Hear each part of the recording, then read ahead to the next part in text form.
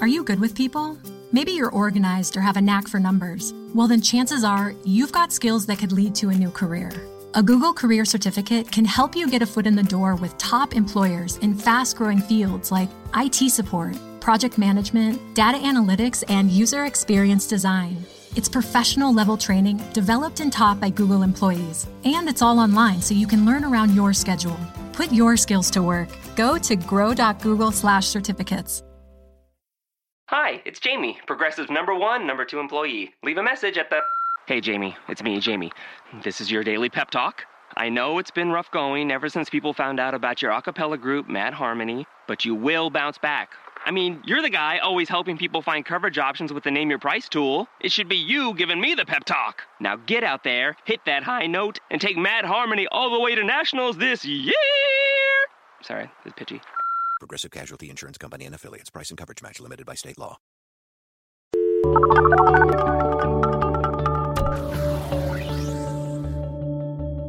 Hi, and welcome to The Pollsters. I'm Margie O'Mara, Democratic pollster with PSB Research. And I'm Kristen Soltis Anderson, Republican pollster with Echelon Insights. And each week we bring you the polls driving the news in politics, tech, and pop culture. So for folks who missed us when we were in Philly, it was so hard to schedule a time to do an interview. I mean, I basically could not schedule time to talk to myself. It was so insane. I get these great ideas in my head. Like I was sitting in my hotel room the Sunday night before the convention in Cleveland, and I'm going through my email and I'm looking at like, oh, all of these panels and parties and so-and-so's here and they want to get coffee. And I'm like, oh, I'm going to schedule all this stuff and it's going to be so great. And then like you get going and all of a sudden you realize like, oh, I just RSVP'd for 3 different panels and parties. One that starts at 2:30, one that starts at 3, and one that starts at 3:30.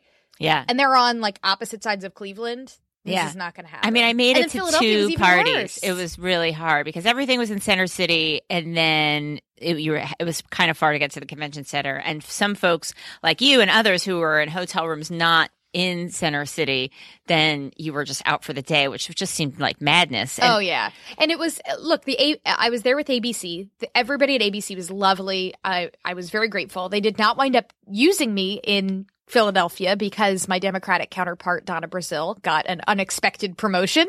Yes. So I was just sort of hanging out. But even then, like, we had a shuttle that would take us back to the hotel, but it ran every, like, 90 minutes. So I wound up, like, sitting around at the Xfinity Live grill/CNN grill and, like, eating and drinking my feelings. Yes. Like, I came back. Like, I've been detoxing for That's kind of how I felt during Cleveland, days. but I was just at home in bed eating and drinking my feelings. I can honestly say it had nothing to do with partisanship. It was just like, I am out in a 95-degree, 110% humidity parking lot. Yeah, it was hard. I can hang out in a tent and eat hot dogs, or I can hang out here in this restaurant and eat chicken fingers and drink beer. Right. It's 3:00 in the afternoon, but it's 5:00 somewhere. Let's go, kids. No, so now I'm like, I'm just going to spend the whole weekend eating like kale. Yes, that's good. Well, I'm a big fan of kale. I didn't eat anything green either the whole week. I ate nothing green. But we did manage to do an excellent Facebook Live, if we do say so ourselves. We had a really cool Facebook Live. That was the one thing I made it to, pretty much, was the Facebook Live with Kristen, just barely. So you should go check it out on our Facebook page. It's pretty cool. It's a whole show. Like, we talk about all the stuff, it's just like a regular show, except we're on Facebook as opposed to... And you get to see our faces. And you get to see our faces. Whether that's a good or a bad thing. We look okay. Your mileage may vary. Right. It was like mid-morning, so we were looking like kind of okay and fresh. It's not melty face yet. Yeah, we weren't like run down yet. So go check it out. But we have all kinds of new polls because politics obviously has kept on going full throttle. Oh yeah, too many polls. Then. So what are the top lines? I don't think this is working. Is it working? It's working. It's working. Yes. Bounce, bounce, bounce, bounce. Give that production bounces. team a raise. I'm holding up my iPhone up to the mic. The control room's all high-fiving. Kelly. Bounce, bounce, bounce, bounce. I said I was going to do it last week. That's right. And I did it. And you did it. Follow the bouncing polls. Trump's bad week is about to get worse, as new polls coming out showing Hillary Clinton's bounce was substantial are showing that his chances of making it to 1600 Pennsylvania Avenue look pretty bleak at this point. But if you ask voters, many of them would rather have Harambe or a meteor when given the choices that they currently have. How is Trump's nosedive affecting the Senate? We'll take a look at some statewide polls and see how his fortunes are faring compared to those of folks like Kelly Ayotte and Pat Toomey. Finally, we'll dig into whether men are doing a particular thing more than women in the world of academia. What is it? You'll have to listen to find out. And finally, how do we relate to those of different political parties? Pew has some polling out this week about friendship and the 2016 election, and OkCupid dives into the world of politics and love. So first, our poll of the week. Is the election getting you down that you feel you need like a brain implant to help you forget all about it? Well, Pew did some research that found, in fact, people are worried about this as well, right? People are obviously worried about the election. People are also worried about things like brain chip implants that would improve cognitive abilities. 2/3 say that they're worried about that. About almost 2/3 say they're worried about synthetic blood to improve physical abilities. And 2/3 are worried about gene editing that gives babies a much reduced disease risk, although people there are a little bit more enthusiastic about it. So this is kind of interesting. Pew poll, there was some real clear dividing lines along religious lines, which I guess is to be expected. And then people were more okay with some of these enhancements if they knew that basically they didn't do anything, that the results would be everybody would be equal, it wouldn't actually improve anything, then people would be okay with the enhancements, which of course I guess is a little incongruous. I don't know if one of the enhancements for babies would be to prevent them from crying so much at Trump rallies. That would be, maybe that would be an enhancement people would want. I'm fascinated by the finding that people are actually less okay with this technology if it really, really works. Like you would think, you would think, okay, well, the cost benefit analysis, like the downside is, what if things go squirrely, or what if this is unnatural? But like if it's outweighed by, we're making people really, really healthy. Like, but that's not the calculation that's going on here. That actually people are the most okay with it if it appears to not do anything. It doesn't do anything. Yeah. So anyway, that's pretty interesting. We'll link to it in our show notes. If you're a new listener, hello. We have we link to all this stuff in our show notes, so you can go look at the poll yourself. And this one was at Pew Research about enhancements. So on to 2016. There's been a zillion polls. I mean, you could barely, it's one of those days where, driving in to record this morning, I'm like, oh no, there's more polls coming out from last night that we have to add quickly before we get there. I mean, there's just a billion polls out, and they all ultimately tell the same story. There was a Trump bounce after Cleveland, completely wiped out by the Clinton bounce after Philly. The question is how much of that bounce is now being propelled or magnified by Trump's erratic, at best, behavior over the last few days. Now the Huffington Post average shows a 7-point advantage for Clinton in the two-way. If you have a three-way with Johnson, you still basically, you have a 5-6 point advantage, but it's still a clear advantage for Clinton. What do you make of this bounce when you look at all of the coverage of the bounce? Well, I think a lot of Trump's bounce had originally come from people who were Republicans who were kind of unsure about him, sort of coming around that the convention was this nice, like, let's all be friends and rally and unify.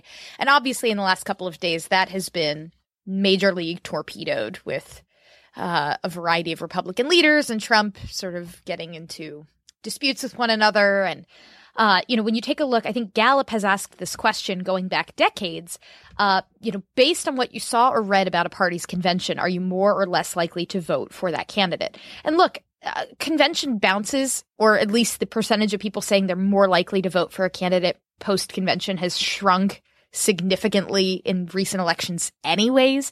Back in 1988, the Democratic convention, supposedly there was a plus 35, more likely to less likely difference in that election. And ultimately the Democrats did not win that presidential election. George H.W. Bush did. So it doesn't necessarily predict how big a convention bounce will be or how long it will sustain or who will win the election. But it is notable that I think for the first time since 1984 that Gallup has done this, they found that a majority of people said that the convention made them less likely to support a party's nominee when it came to the Republican convention. Oops. I mean, that is quite troubling. I mean, the question is how much of this stuff is people just saying what they already think. You know, I already didn't like Trump. Yeah, I didn't like Trump, right? I don't like him anyways. Right. I mean, PSB Research, we did a Dial online poll after Philly where we showed people clips of speeches online and they could use a little slider to say how they felt about it so they get a continuous rating, plus then a couple questions after the various speech clips. And then we did it again after Philly. We'll link to all the stuff in the show notes and we talked about it in the Facebook Live. And so there you can see people move without saying, in addition to asking them, did this make you move? You can actually see if people move. And there was in fact equal movement for Trump over the course of watching 4 clips after Cleveland as there was after Philly. There was a 3-point move for each candidate after watching each set of clips after those conventions. So, so there were people who were actually responding well to the Trump clips. I think the coverage is so insane and he steps over all his own best material that people don't get to see, Trump making a coherent argument, which he did, I guess. You can disagree with it, but it was at least more coherent than he usually is. Or Pence's speech, which got completely drowned out by Cruz. After Philly, we tested, for example, Michael Bloomberg's speech, which was a very clear effort to extend a hand to Republicans. And that, in fact, was quite successful. It didn't have as high peaks among Democrats as some of the other speeches, but it did much better with Republicans and independents than some of the other speeches. So again, people were responding the way that the speech is intended to. It's the coverage that maybe takes all this stuff into a different direction. So, Donald Trump made a big deal about the fact that even though I think average ratings for the Republican convention were lower, I mean, frankly, we just had far less star power at ours than the Democrats, that the final night speech, his versus Hillary Clinton's, he had slightly better ratings. But some other polling from Gallup suggests that might also not have been a great thing, that on average, if you look at those saying that his speech was excellent or good, and then you subtract those who say that the speech was poor or terrible, the net margin, Donald Trump's speech was in net negative territory just by a little bit, whereas Hillary Clinton had a margin of over plus 20 if you subtract the bad from the good. So what about the ratings? What about the ratings? So, Donald Trump may have had a very slight bounce from his convention, but it has largely been washed out. But people still are not really excited about their choices. So we took a look. There are a couple polls that have come out. Fox News did a poll that, by the way, showed Donald Trump in really bad territory. I think down by about 10. 10, yeah. I mean, really, really big. I tried looking back at the 2012 polls and only found one poll where Mitt Romney was down by 10 compared to Obama. And this was like really early. It was like May. It was like much earlier in the process. It certainly was not post-convention. And in this poll, they asked respondents, will your vote for president be more about being for my candidate or against the opponent?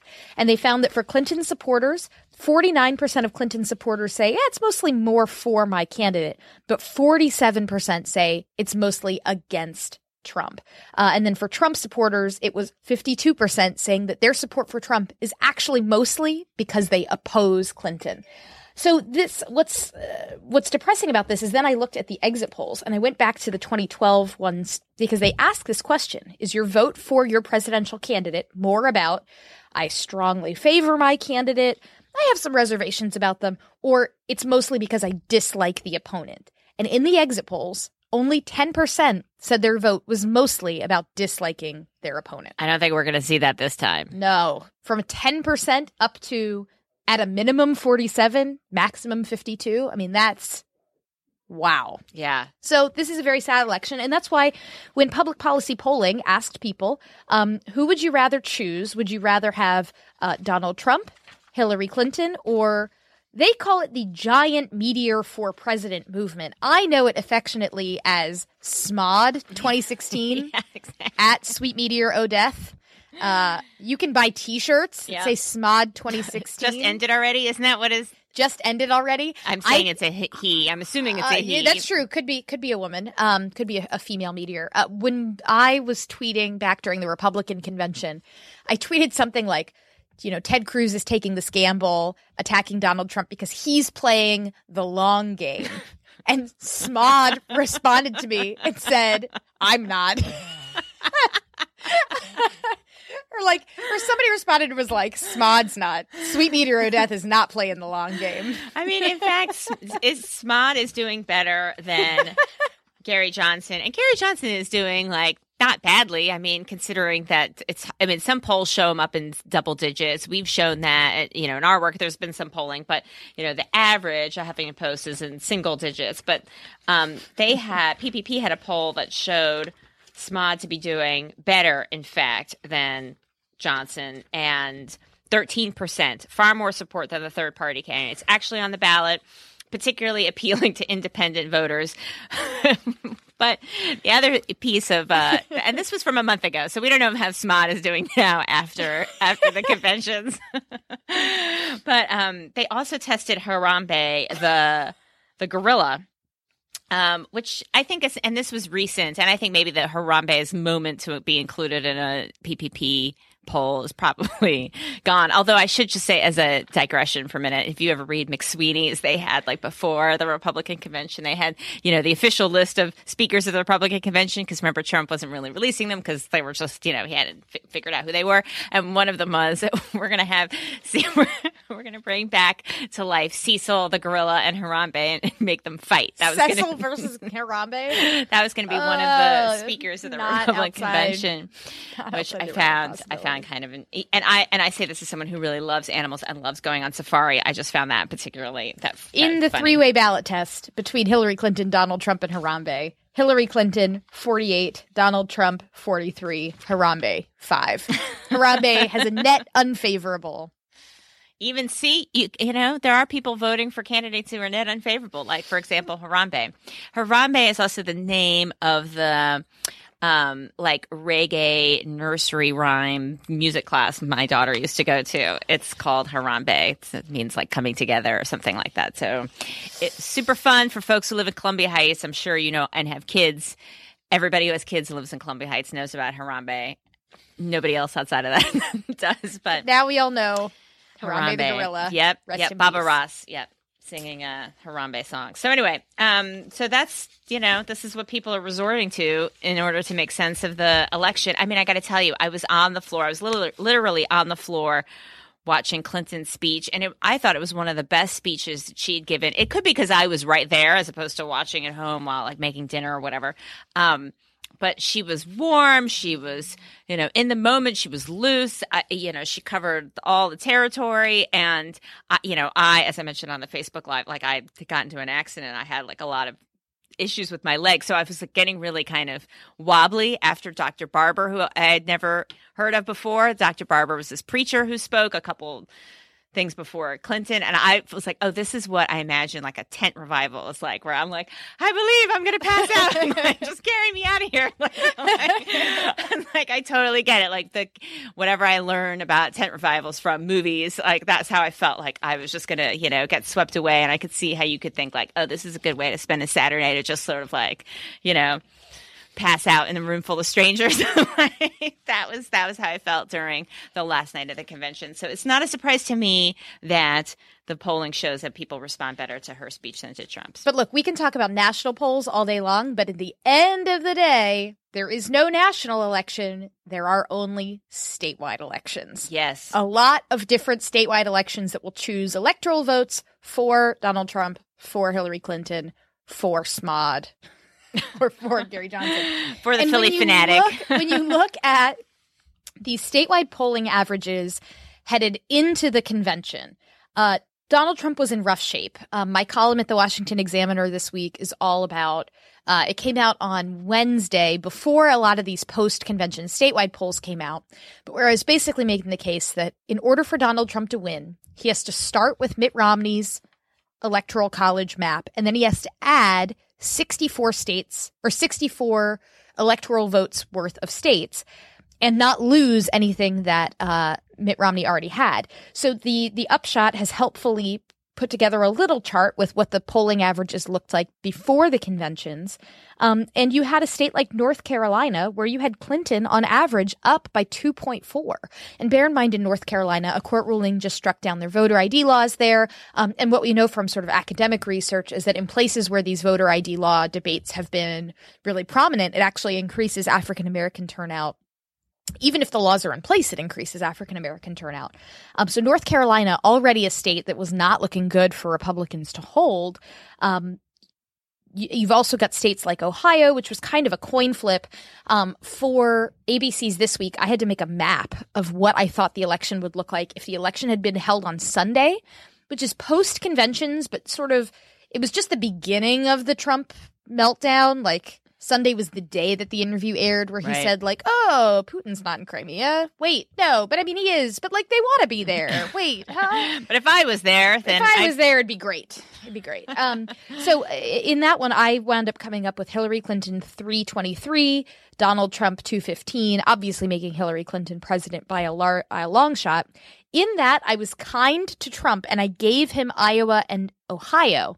Because a lot of the Iowa polls had been showing, I mean, they have Clinton up. And Arizona, which, you know, could be in play, frankly. And yeah, so I gave him Arizona as well. Arizona could also be in play. But again, this was if the election had been held on Sunday. Yeah. Now we're seeing fresh polls come out that have been conducted since Sunday that are really beginning to solidify just how impossible it looks right now for Donald Trump to pull off this whole, oh, I'm going to win all of, I did not give him Pennsylvania. I did not give him Michigan. No. I did not give him Wisconsin. Nope. Some other folks were suggesting, oh, maybe he can pull off. Those are those blue collar states. Polling out today suggests not a chance. Franklin and Marshall's poll of Pennsylvania shows Clinton up by 11. Detroit News WDIV poll in Michigan shows Clinton up by 9. New Hampshire poll by our friends at WBUR and Mass Inc. Clinton up by 17 in the two-way ballot test. And then when you do the four-way, where you include Johnson and Stein, it's Clinton up 15. Wow. New Hampshire is one of those states that is sometimes considered a swing state. Yep. It's gone red in recent years. It's not part of the blue wall. And prior to the conventions, the polling average had Clinton up by 1.2. We always say don't panic about any one individual poll. Look at polling averages. But plus 15, that's something. Right. And it's a state, too, that could be in play because it went solidly for Bernie Sanders. Now, of course, he's from neighboring Vermont, but still, right. You know. Was there any chance that the depressed Bernie folks would say, nah, for Clinton? No. And the real implication here is if all of a sudden, Trump is down by 10 in these national polls, if he's really losing these states by double-digit margins, what's it going to do down ballot? I did a segment on Fox News 2 or 3 days ago discussing with Matt Schlapp from the ACU, who was sort of trying to make the case that no, Donald Trump in some of these blue states he's like, I'm looking at polling that says that this isn't actually a drag on these candidates. And we had Whit Ayers on, and he said that we're seeing a lot more split ticket voting. So I think, there's an effort to try and figure out how do you make this happen? If you look at so Pat Toomey in Pennsylvania is one of the Republican incumbents who is considered in danger, as is Kelly Ayotte, the Republican senator from New Hampshire. And the polls that have come out today suggest that even though they are polling well ahead of where Donald Trump is, if Donald Trump is losing their state by double digits, it's not enough. So in the Franklin and Marshall poll, Donald Trump is down by 11. Pat Toomey is only down by 1 among likely voters. That's a 10-point advantage over the top of the ticket. And yet, because the top of the ticket is doing so badly, Pat Toomey can't overcome it. Similarly, in New Hampshire, again, Clinton is up by 15. Kelly Ayotte, they have down only by 10. So it's not as big of a gap, but she's polling about 5 points better than Trump. So if Trump's only losing the state by 2 or 3, Trump can lose, but Kelly Ayotte still gets elected. Right. But if Trump's losing the state by 15, that is way too big a wave for her to overcome. Right. And and the other, and also, so a few things on this. One, there's been some analysis, I think 538 did it, showing a very high correlation between Senate votes and presidential votes, less so with gubernatorial races. One, because they're sometimes in different kinds of years, not necessarily presidential different years. Issue sets. Different issues, and you kind of see and feel the governor more, while Senate is part of Washington, so you can see how that's more aligned with presidential votes. So it's very difficult when a wave hits, having worked with Democratic candidates, when a wave is both in your favor and not in your favor, been there both kinds of years. There ain't much you can do. You're like, you have to come up with 3 things you disagree with the presidential candidate that people don't like, or you have to just put that person in all of your ads and hope that that's enough. Like there's, that's all you need to say is that you're with the team that's getting a wave that year. And that's all you can do. It's very, very hard to bust out in some of these races. And that's why you see folks like Congressman Charlie Dent from Pennsylvania kind of came out today or yesterday to say that he was not voting for Trump. Now, he's always been one of the most moderate members of Congress. So it's not really a surprise. I mean, some of the folks, the Republican members you've seen now in the last few days saying, I'm not with Trump. Like Richard Hanna, who I think is not even running for re-election, is a little Adam bit easier. Kinzinger, who's one of the sort of rising stars in the party. And I don't know what his district is like. If it's a targeted district, it might be, right? I think he's somewhat safe, but he's certainly been more of a, he was like a Jeb guy. The party needs to adapt and evolve. Right. So, I mean, here's the challenge with some of these folks, right? If they want to withstand this terrible wave, right, then they have to be clear in how they're going to, what they're saying about Trump. They have to, I think they have to be clear. They can't simply say, what Kelly Ayotte's been saying, okay, I'm not endorsing them, but I'm not endorsing him, but I'm voting for him, I think is what she said, something like that, which to me just seems like just mealy-mouthed. And, it's the same thing with Paul Ryan. And it's with all these folks. Like, you can criticize them, if you're criticizing him all day long and then you're still voting for him, but you're not endorsing him, like, I'm sorry, that just doesn't seem like a very strong leadership move. How is it possible that somebody who says all these things that you think are horrible is better qualified to be president? Like, it just doesn't make any sense. I would say of all the people on the right who came out and endorsed Trump, and it kind of surprised me, Paul Ryan's the one that I'm still the most sympathetic to his plight, because he's got this caucus he's got to keep happy. And he knows that while he's got some folks in his caucus who are in these bubble districts where Trump's not going to be very popular, he's also got a lot of members who are in districts where they either need to survive a primary, and he doesn't want to put them in an awkward position of, okay, do you have to, I think he wants to be as create as few problems as possible for his caucus. Yeah. But then I was kind of laughing because after Donald Trump trolled him, right, which A+ troll game, Donald Trump. No, that was quite good. I don't think I'm quite ready to endorse Paul Ryan. Like, oh gosh, there were all these other commentators saying, well, this gives Paul Ryan cover to walk away.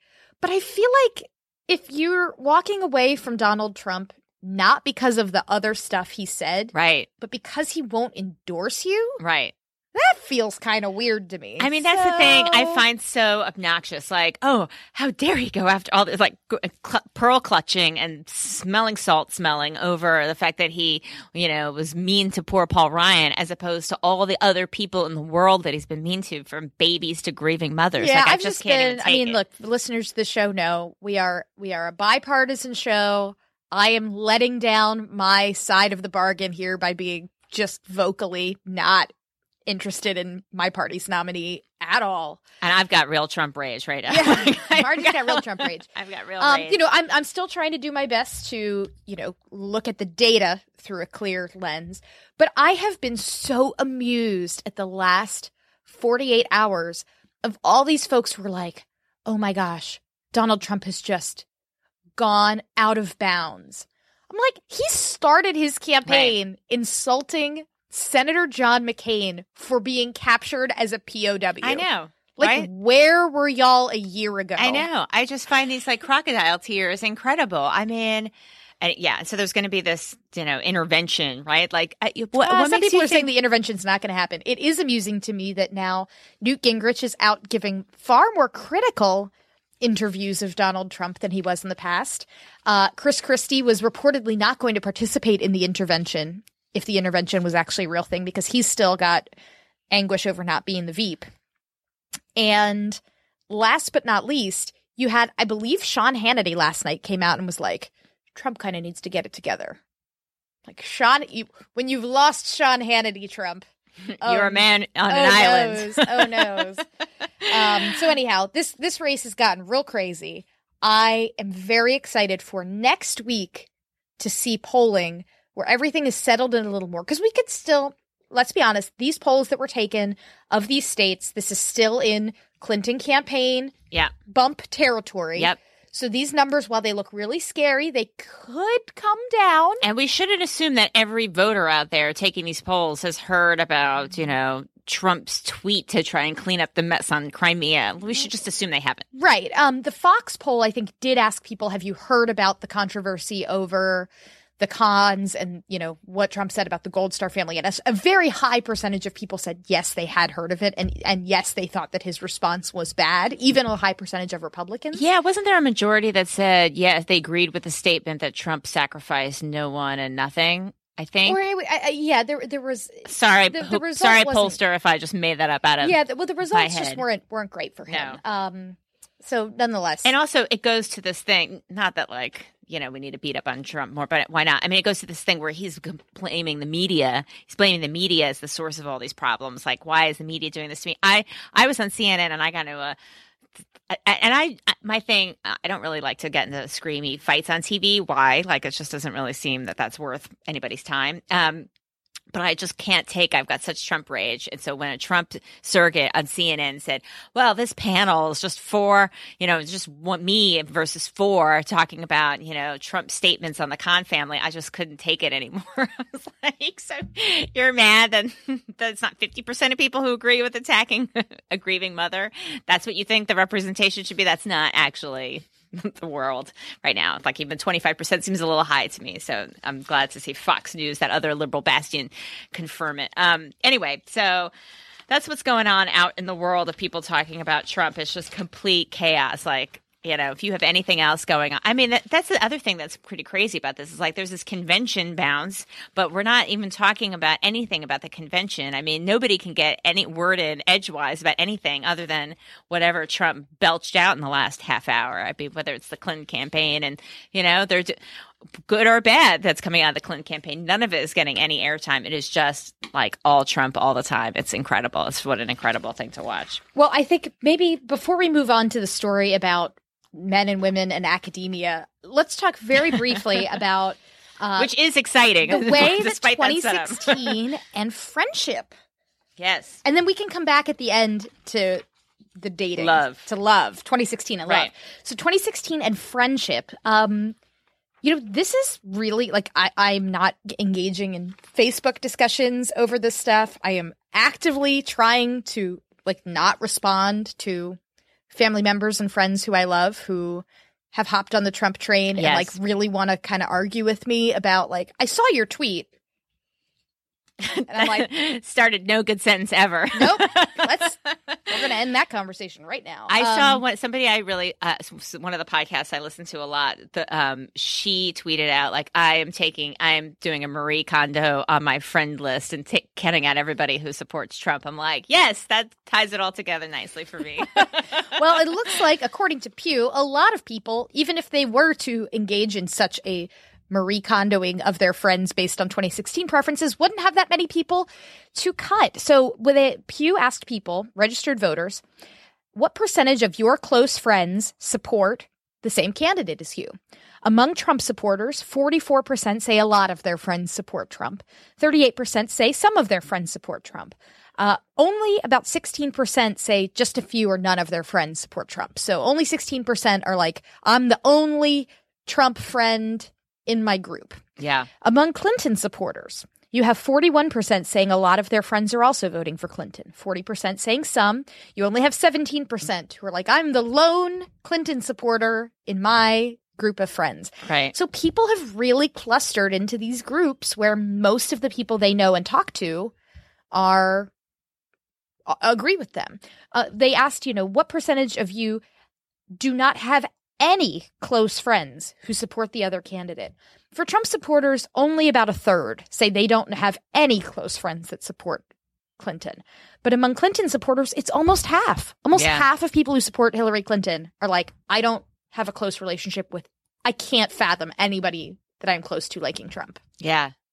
I know. I mean, we are a nation divided. For I know. sure. And there's been a lot of polling on this kind of concept, and Pew's done it, and other folks have done it, the sort of big sort that we've now sort of grouped ourselves into friendship circles or communities where you simply don't have to encounter anyone from any other kind of tribe, whether that's party or something else. And it's a problem because it makes a difference. I mean, it certainly helps here in Washington to make friends who are people who are on the other side. People talk about that. It seems kind of hokey, but it does make a difference. Hey, it's working out great for this show. I know, right? That's right. That's our secret to rocketing up to the top of the charts and dethroning Milo from whatever. Don't tweet us. Don't even say his name. Don't. Oh my God. It's like Beetlejuice.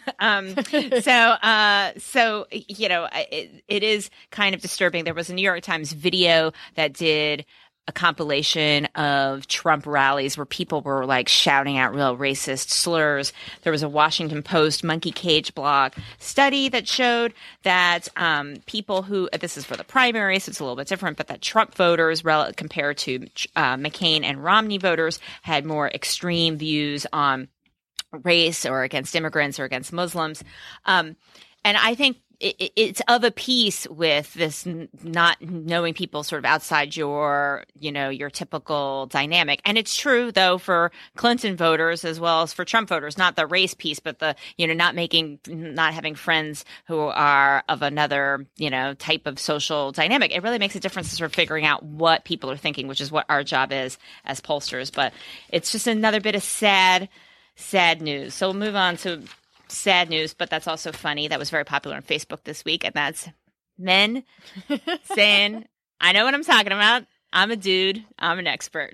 And let's just say for the record, we here at the Pollsters, we love our men. That's right. Men are great. That's right. We're not anti-man, even though we often come to the show armed with great polling data that makes us giggle about you guys. You may indeed be an expert, but it turns out that according to this academic study, men self-cite themselves in journal articles 70% more than women, and that was true across major academic fields. So when you write a lit review and you write an academic article, you have to say, well, the literature shows blah, blah, blah. It's all leading up to this great point I'm going to make in this article. And so your lit review kind of delves into that. And men are more likely to cite their own studies as, pointing to the background that's relevant to that article more than women do, which I find fascinating. I guess it maybe is because maybe if men have written more or something, I don't know, but it just seems quite incredible. If men and women cited themselves at equal rates, okay, no, I can't read this is too jargony, this whole chart, but it is a really massive difference here. Men publish more, men face fewer penalties of self-promotion.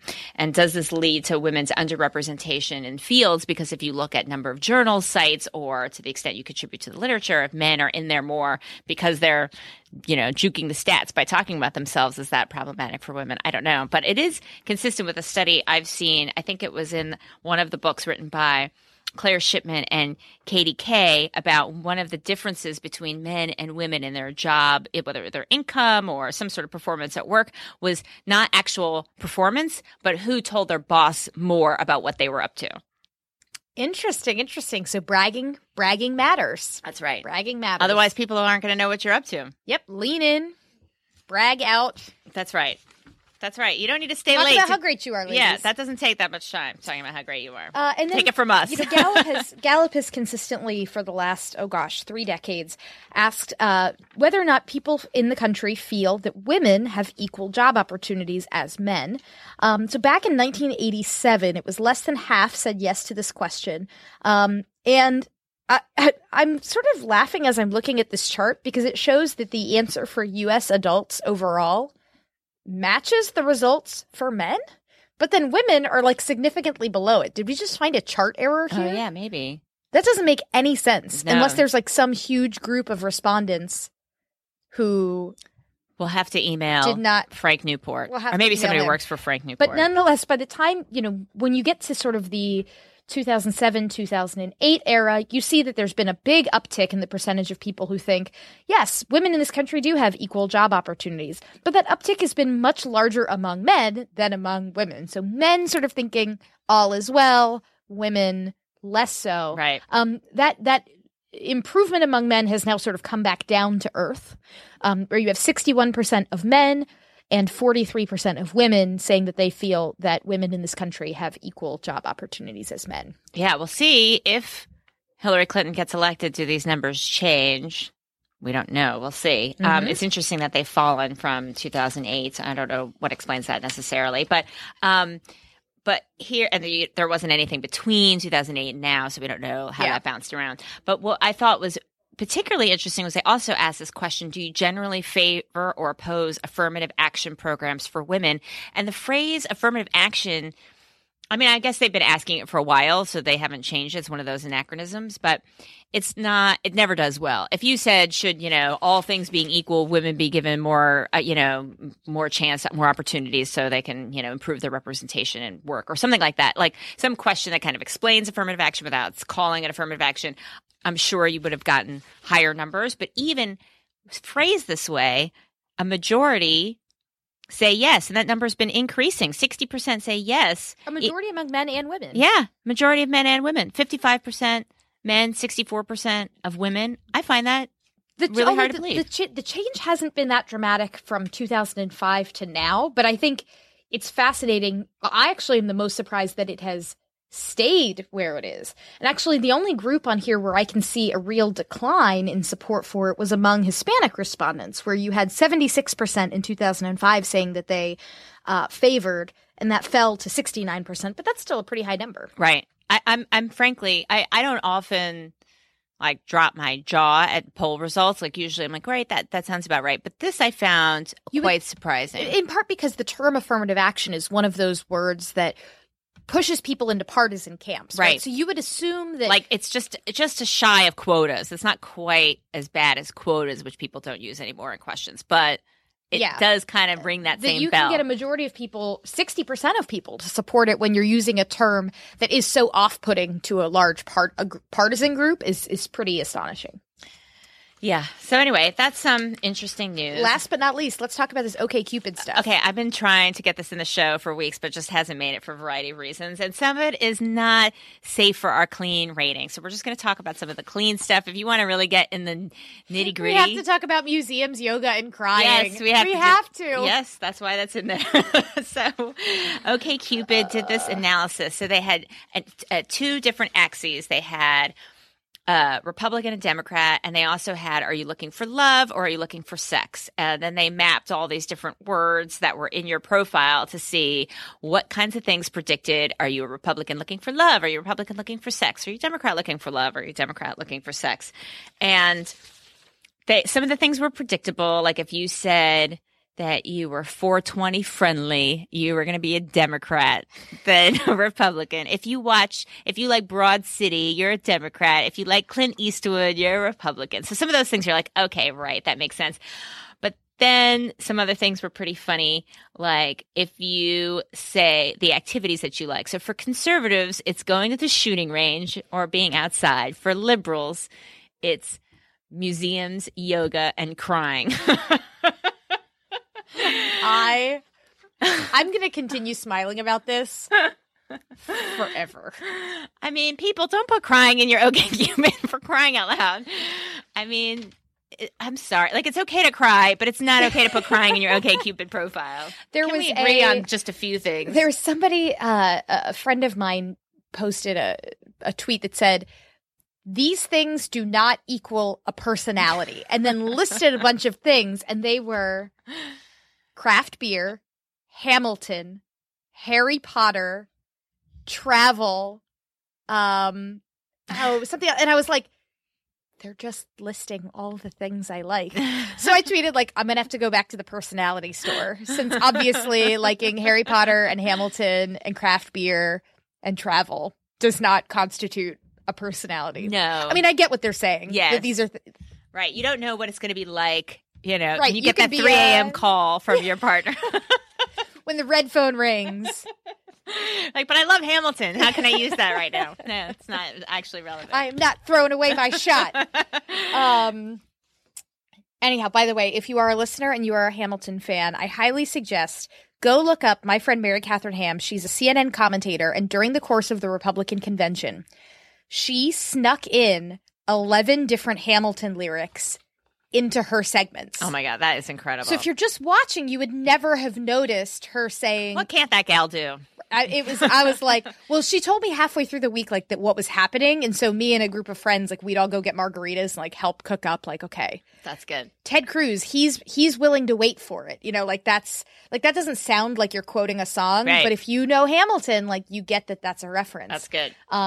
So now I'm like, man, she's really raised the stakes. Now I have to think, can I pull this off? Can I, like, do a week of just, like, dropping Game of Thrones references subtly in all my TV hits? I think that's harder, though. The Hamilton one, that was pretty it's strong. got somebody, and it was like, 11 weird, of them, too. Like, it's not really quite in English. So the Game of Thrones, like, you just, every 4 words, there's like, what is that? How many times can I drop, like, winter's coming? Right.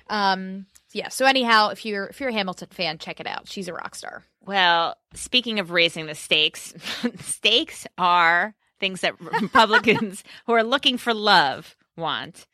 And Dr. Pepper, steak for Republicans means you're looking for sex. Dr. Pepper is for Republicans looking for love. Dr. Pepper? I don't understand that. Maybe it's because I'm not a Republican. But avocados and vegetarians are for lefties who want love, which I do understand. That makes a lot of sense to me. And I love avocados. And we have constant avocados. Beckett must be looking for love because he just loves avocados with all his heart. It's just one of his favorite little things. And if you mention a weapon, don't mention a weapon in your OkCupid profile either. Crying or weapons, like don't. No, but for conservatives, going to the shooting range is a thing they like to do. Yeah, well, going to a shooting range is fun, but talking about weapons doesn't. I don't know. I guess that's. I wouldn't like that person on OkCupid. I'd be like, no, that's not a match. Not for sex or love. I'm sorry, that's doesn't do it for me. But anyway, go check it out. It will link to it. It's pretty entertaining. You can spend quite a few minutes looking at that. So our key findings: the race is officially crazy. You thought it was just the polls. It is now actually just the race. Men are experts. Just ask them. And there aren't many places where Democrats and Republicans can hang out. Not in person. Not on OkCupid, pretty much just the pollsters. You can find us at the pollsters on Twitter or individually at Margie O'Maro and at Kaysoltis Anderson. We're at www.thepollsters.com, where we'll post our show notes, links to all of the polls that we've talked about today.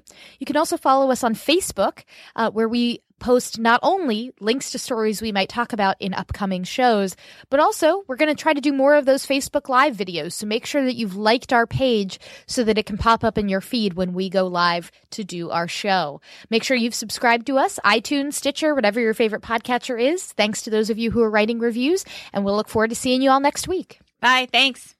When we listen to the radio, we never agree on the station. Classic rock. Hip-hop.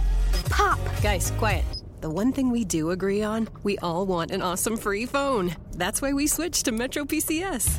Stop by Metro PCS with the whole family and get 4 free phones of your choice from brands you love, like Samsung, Motorola, and LG when you switch. Metro PCS. Wireless figured out. Coverage not available in some areas. Sales tax not included in phone price. Free phone requires port. Excludes numbers on the T-Mobile network. See store for details and terms and conditions.